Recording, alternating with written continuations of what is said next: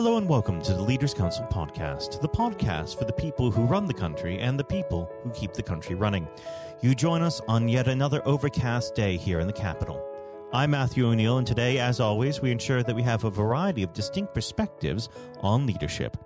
First, we're joined by Ayelet Wellard, Company Director of Bizzy Bees Day Nursery, a childcare centre based in Worcester Park. Ayelet, hello. Hello. Thank you for coming on the program today. I think we need to address the elephant in the room to just begin with. We are currently in the middle of the COVID-19 outbreak. How is that affecting your business at this point in time? Plenty of headaches. I'm sorry, could you say that again? Plenty of headaches. Okay. The way this affects our business, because we are a nursery, and as you know, they ask some of the nursery to close. It's very confusing what we're supposed to do at the moment. We close or we open for the key workers, children, or the special needs children. So it's a very confusing time for us. We try to keep level-headed with regard to all of this situation. So it's a very confusing time. Do you think that there needs to be some very much more clear guidance as to what institutions like yourself should be doing? Yes, we do. Because they ask us to close, but from the other end, they said, no, you can keep open for key workers, parents, which does make sense because we do need to keep open. I strongly believe we need to keep open so this country cannot collapse economically. They will not collapse.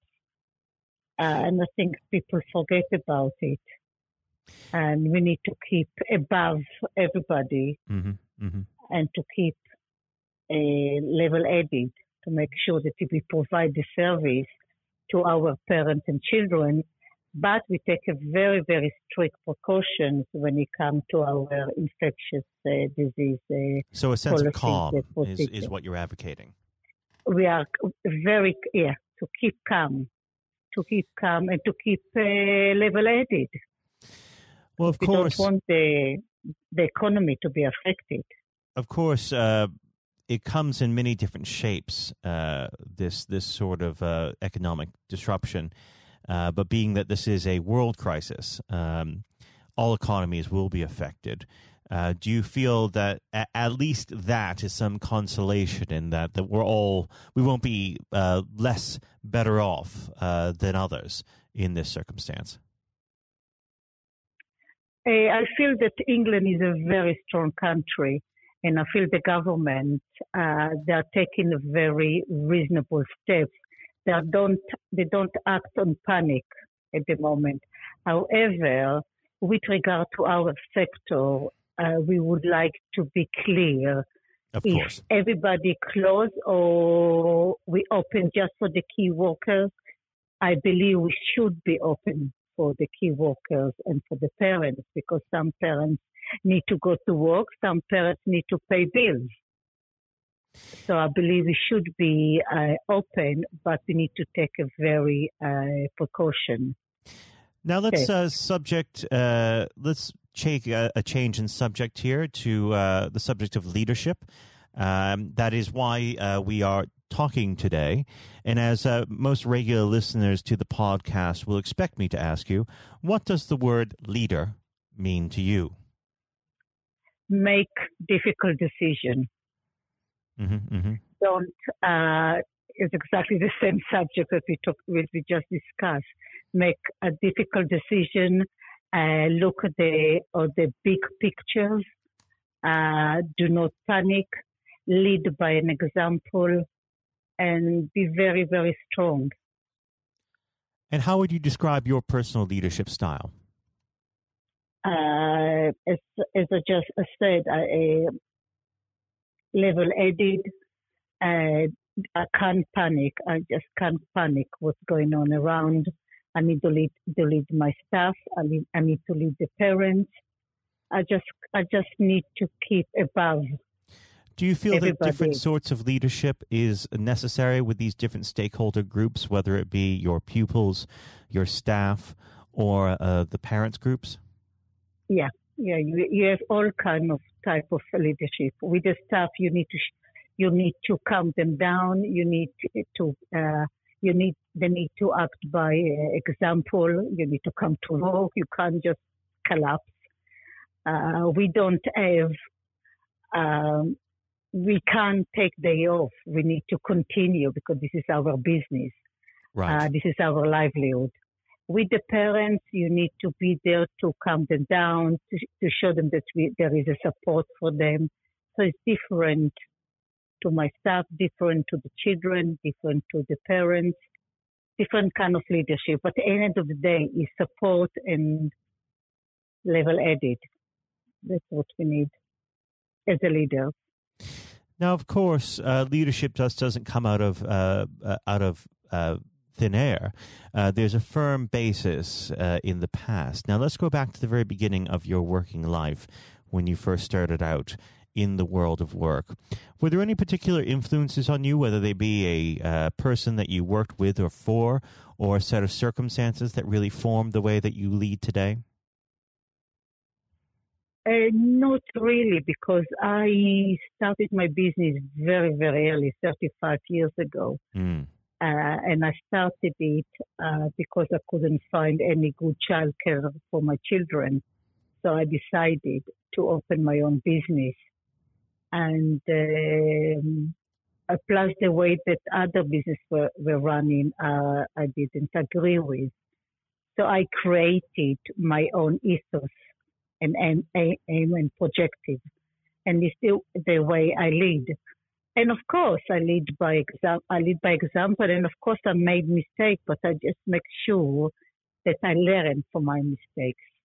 Nobody born a leader without making mistakes. We do make mistakes, but I need to learn from these mistakes and take them forward, and not to repeat the mistakes. Absolutely. Because then you don't learn if you repeat them. Now, unfortunately, our time together is drawing to its close, but what does the next 12 months have in store for Bizzy Bees Day Nursery? Good questions, because we have subject now to this awful virus that is above us. So I just hope that we will be able to continue to operate, and the government will help the small businesses, especially the childcare, because we do need so much help financially. So they will put some kind of tools, financial tools, to help childcare and to help the nursery nurse within the private sector. Because the schools, they get paid. The private sector don't get paid. So we need some kind of schemes to help my nursery nurses, because they are the best. And they keep this country running. Well, the private sector. It's been an absolute pleasure discussing leadership with you, and I very much wish you the best of luck during this period of time, and look forward to speaking with you again at some point in the future. Thank you. Thank you very much. That was Ayelet Wellard, Company Director of Bizzy Bees Day Nursery. And now, if you haven't heard it before, it's Jonathan White's exclusive interview with Jeff Hurst. We're now joined, though, by former England footballer and still the only man to score a hat-trick in a World Cup final, Sir Jeff Hurst. Thank you very much for coming on today. You're welcome. You're welcome. Good afternoon. And perhaps I should start and get it over and done with. I know you must be bored with it, and you've probably been asked 1,000 times. But when you got out for a duck playing for Essex, Jeff, what was going through your head at the time? Well, of course, that's not one of the most asked questions I get.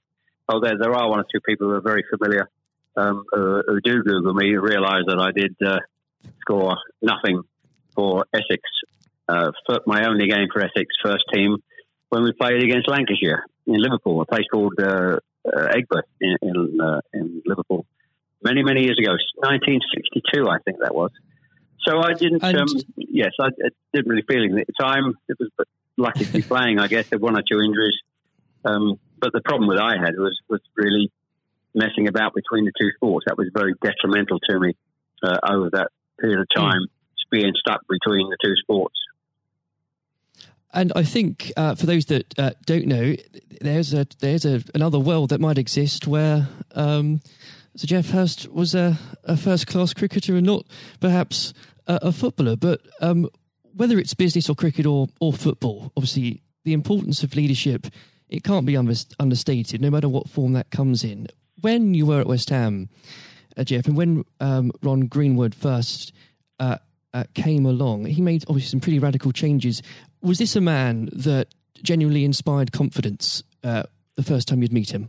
Absolutely. I mean, he was simply a fantastic coach or teacher, if you like, at football. And the quite always mentioned when we talk about Ron Greenwood, Harry Redknapp, who was played under him and has been very successful as a player and the manager over many, many, many years. He's come across many coaches, of course, and managers during his time over years, I guess. He would still say that Ron Greenwood is the best coach he'd worked with. So you're very fortunate. I think you think you're lucky when you come across, if you have a great teacher at school and a great coach, as we had in Ron Greenwood, and of course a great manager in Sir Alf Ramsey. So to come across people like that, of that calibre, can have a huge influence on your career, of course, and then your life. And that's quite purely the case. Absolutely. And in those early days at West Ham, with a manager like Ron there, it's also important to have confidence with your other players, and of course they become your friends. Who did you look at the time when to inspire confidence in yourself? Was it Peters? I think probably. Well, I was very fortunate to play with the calibre of the players I did.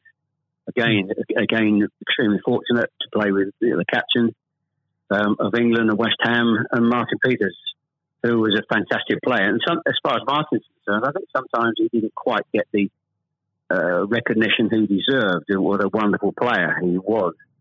In terms of inspiring confidence, I always probably say that the biggest influence for me, I guess, would be the captain, Bob Noor. Although he was only about 8 months older than me, he graduated through the system probably 3 or 4 years earlier. He played for England in 62, 4 years before the final when I played. And so he was more, looked upon him more as a senior player, if you like, not as a guy with the same age group as me. And I looked at how he trained, how he acted, how he behaved, and how he played. And so he would say, I would also say he was a big influence on me. One thing I would say about leadership, what I do understand clearly in all walks of life, leadership is at the top, is absolutely vital for a business, a football team, in any walk of life to be successful. And it's quite evident. I was in the motor trade for a long time as well, selling car warranties to car dealerships. And you could almost tell when you walked into the business, many of the car dealerships, you could almost tell from the moment you walked in by initial reaction, people came and welcomed you, that the business was well run or conversely not well run at all. And so I understand the value and quality of leadership. And that's why I'm very fortunate to be involved in my career in those early days with two great leaders in Ron Greenwood and Alf Ramsey. Absolutely. And since you've already brought him up, Geoff, I think it'd be remiss not to go a little bit further with that. But obviously, after at West Ham, your playing came to the attention of Sir Alf Ramsey. Now, there's a man I'm sure when you walked into a room, you knew who was in charge. When it came to managing that England team, what was his style like, Geoff?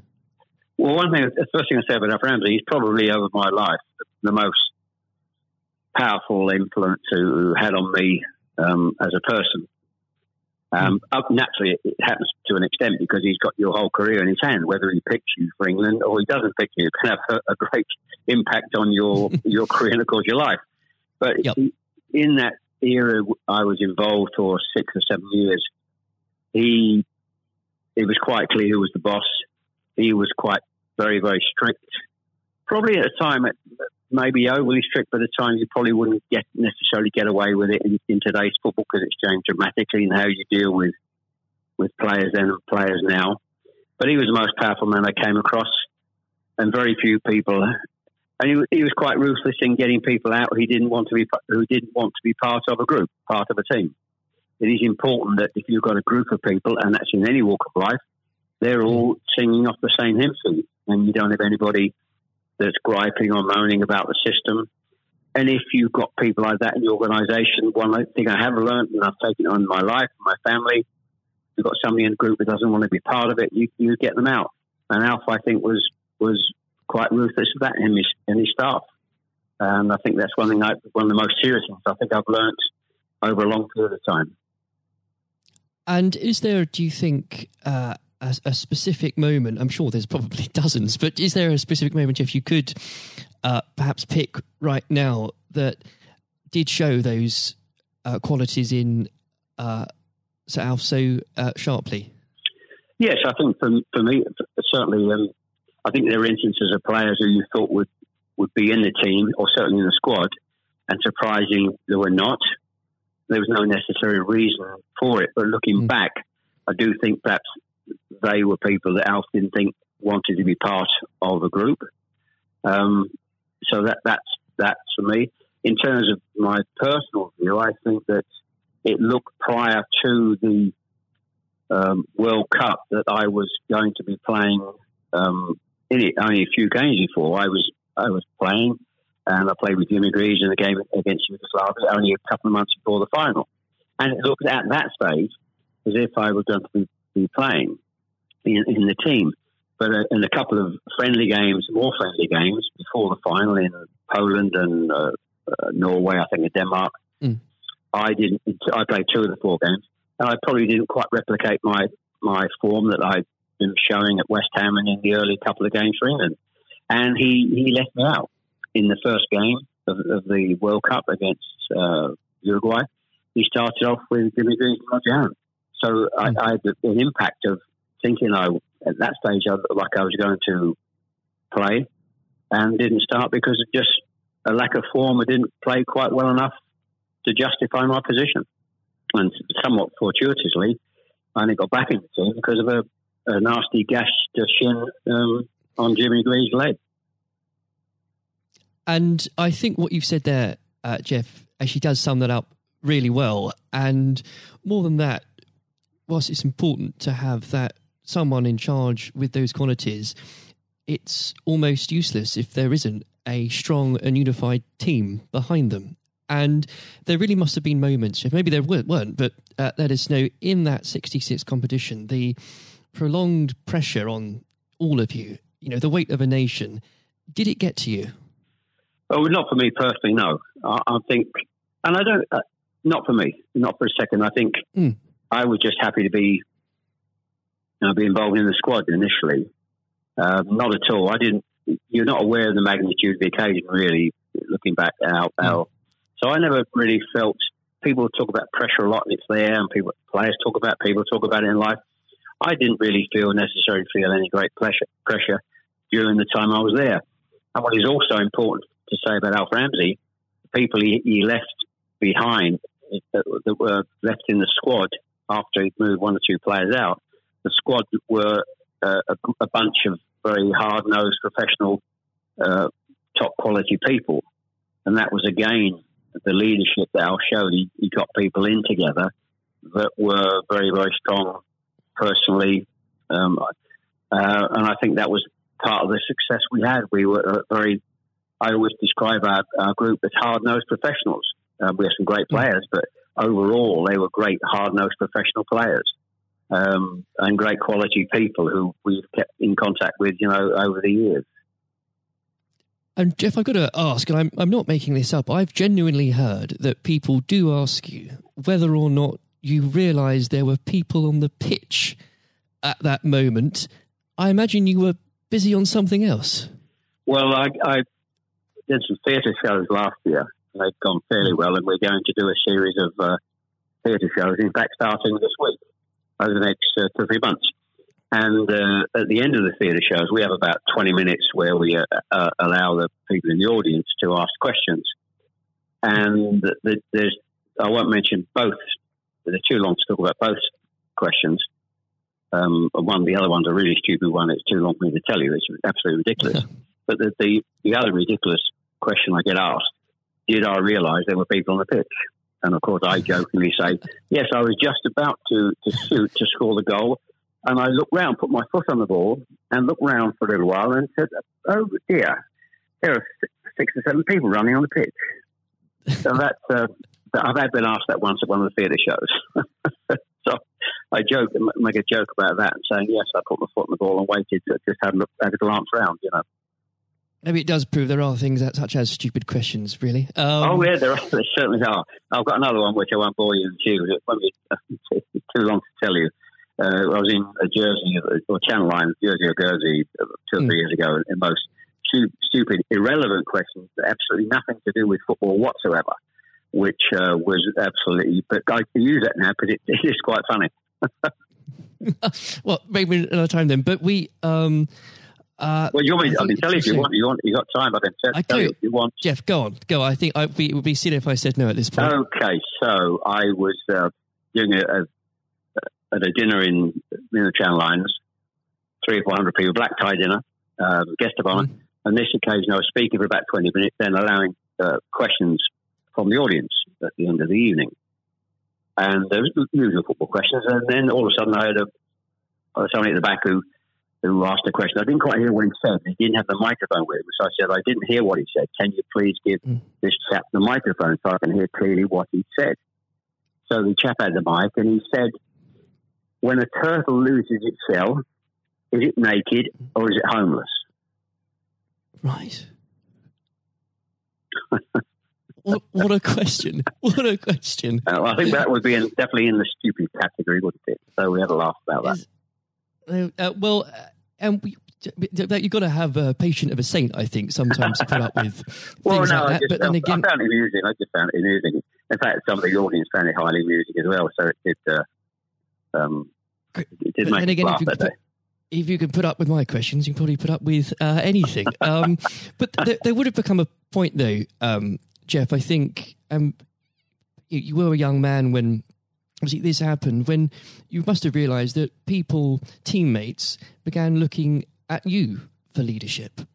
Is that something that occurred to you, or did you just realise that by one way or the other, people actually begin to look up for you for inspiration? Well, possibly. That's never really struck me until you've actually mentioned it now, quite frankly. It's a new question. Does anybody look up to me? I'm sure perhaps there are people who pay you compliments of fans of West Ham and Stoke, and of course England fans who I think probably it would be very immodest of me to suggest that I felt that somebody was looking to me for inspiration. You don't have to, but I will. It's okay for a third party to do it. Perhaps that may have been the case over the years. People look at you and maybe it has a helpful effect. But I do think you how you behave and set examples on and off the pitch, people must realise that has an influence. How you react and behave to situations on and off the field surely probably has an impact to younger players coming into the team latterly. Yeah. And with that, looking at football today, is there anybody that you think particularly on the field or the sidelines that strikes you as someone with those qualities that you could identify in a natural leader? Well, current players, you mean? Oh, players, managers, anybody that you look to today, really? Well, I think some of the outstanding. I think the best example about a leader and at the moment is Klopp at Liverpool. He has been absolutely fantastic to acquire the players and get them to. Their attitude is absolutely fantastic. They're great players, but there's more than just being good players in football. It is have a good player with a fantastic attitude, and their willingness to work for each other and the team is absolutely outstanding. Hence these unbelievable results. there are, and the great players not always succeed as individuals, or probably even certainly as a team if you haven't got the right attitude alongside it. And they're probably, and that comes through the leadership. That's not just luck. Absolutely. That's absolute leadership. He'd be the best example, of course, in football terms today, easily. And of course, but going back not that long ago, Alex Ferguson is just absolutely. You've got to take him as the first example, because Klopp's only done this over a period of time, a short period of time. But if you look at the 26, 27 years that Alex Ferguson did with Manchester United, and subsequently since he's gone, how they are not doing so well. He's the best example of management we've probably ever seen, and I don't think anybody will see the light of that kind of leadership again. It's absolutely astonishing. And do you think, could you imagine Sir Alf or even Ron Greenwood managing teams today? Yes, I think so. I think, yes, no question at all. I think Ron Greenwood, well, the answer, straightforward answer is yes. Good answer. The straightforward answer is yes. I can elaborate as much as you want, but the straight answer is absolutely categorically yes.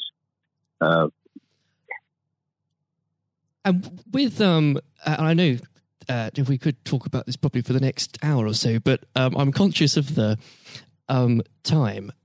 Looking back through your playing career, perhaps especially your time for England, who was it that struck you more than anyone else on the pitch that displayed qualities of not just leadership but companionship and level-headedness that you think that have stuck with you all these years later?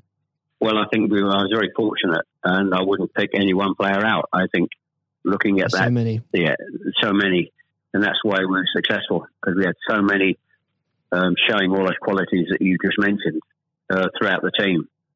I think that was outstanding, and it's an opportunity to talk about all of them in that breath. And there was nobody, and going back from an earlier question for me, all hard-nosed professionals, good teammates, good socially, and that's why we kept in touch with each other on our golf days every year up until about 5 years ago. Of course, with the sadly dwindling numbers, we still got on. Our wives got on all together all those years later. It didn't just finish after '66. That reunion, that camaraderie, that team spirit, getting on with each other lasted for a long time. And I wouldn't, when you put those questions and how you categorise those, I would pick every one of the 11 players who you put in that category that were like that. There was nobody else. They were all outstanding. And I think that was a big part. I can't stress how big a part that was. And I've said that many times, for the success of the team. We have some great players. We have some great players, of course. But without the attitude alongside that, going back to an earlier question, we wouldn't have been as ultimately as successful. Exactly. Without that, the whole will never be greater than the sum of its parts. But with it, yes, the word is team. The word is team. Absolutely. And I always use the word team when I talk. Sometimes together, everyone achieves more, and that's the same in any walk of life. That's fundamental. And lastly, Jeff, looking if you were to give advice, and whether this is in sport or business or indeed any other walk of life, what would you identify, if you can, as the key tenet that you can't go without in terms of leading a team, no matter what that team is? Single-mindedness, dedication to the job, thinking about that role, that job in leadership all the time. It's a huge part of your life. I don't think you can switch off when you're in business at the top level or sport at the top level. You may, have a couple of weeks holiday, but I'm even sure if these top managers and leaders in all walks of life are away on holiday on a beach somewhere warm, I'm sure there's not they will not switch off for 2 weeks and completely not think about their role as the boss of an organisation. And I think you're completely focused. You're always thinking about things, thinking about improvements, and it's just dedication and tuning your life to being successful. Excellent. Well, Jeff, on that point, thank you very much for joining us today. You're welcome. Very good nice to have a talk about this and just go over the past and just refresh my own memory about the quality of the players I grew up with. Excellent. Another time, it would be great to talk again. Thank you, Jonathan. Thank you. This has been the Leaders Council podcast. Thank you for celebrating excellence in leadership with us. I have been your host, Matthew O'Neill. Until next time, goodbye. Thank you for listening to our podcast. The views expressed within the podcast do not reflect the views of the Leaders Council of Great Britain and Northern Ireland, its parent company or subsidiaries, members of staff, other guests, or any other person therein associated.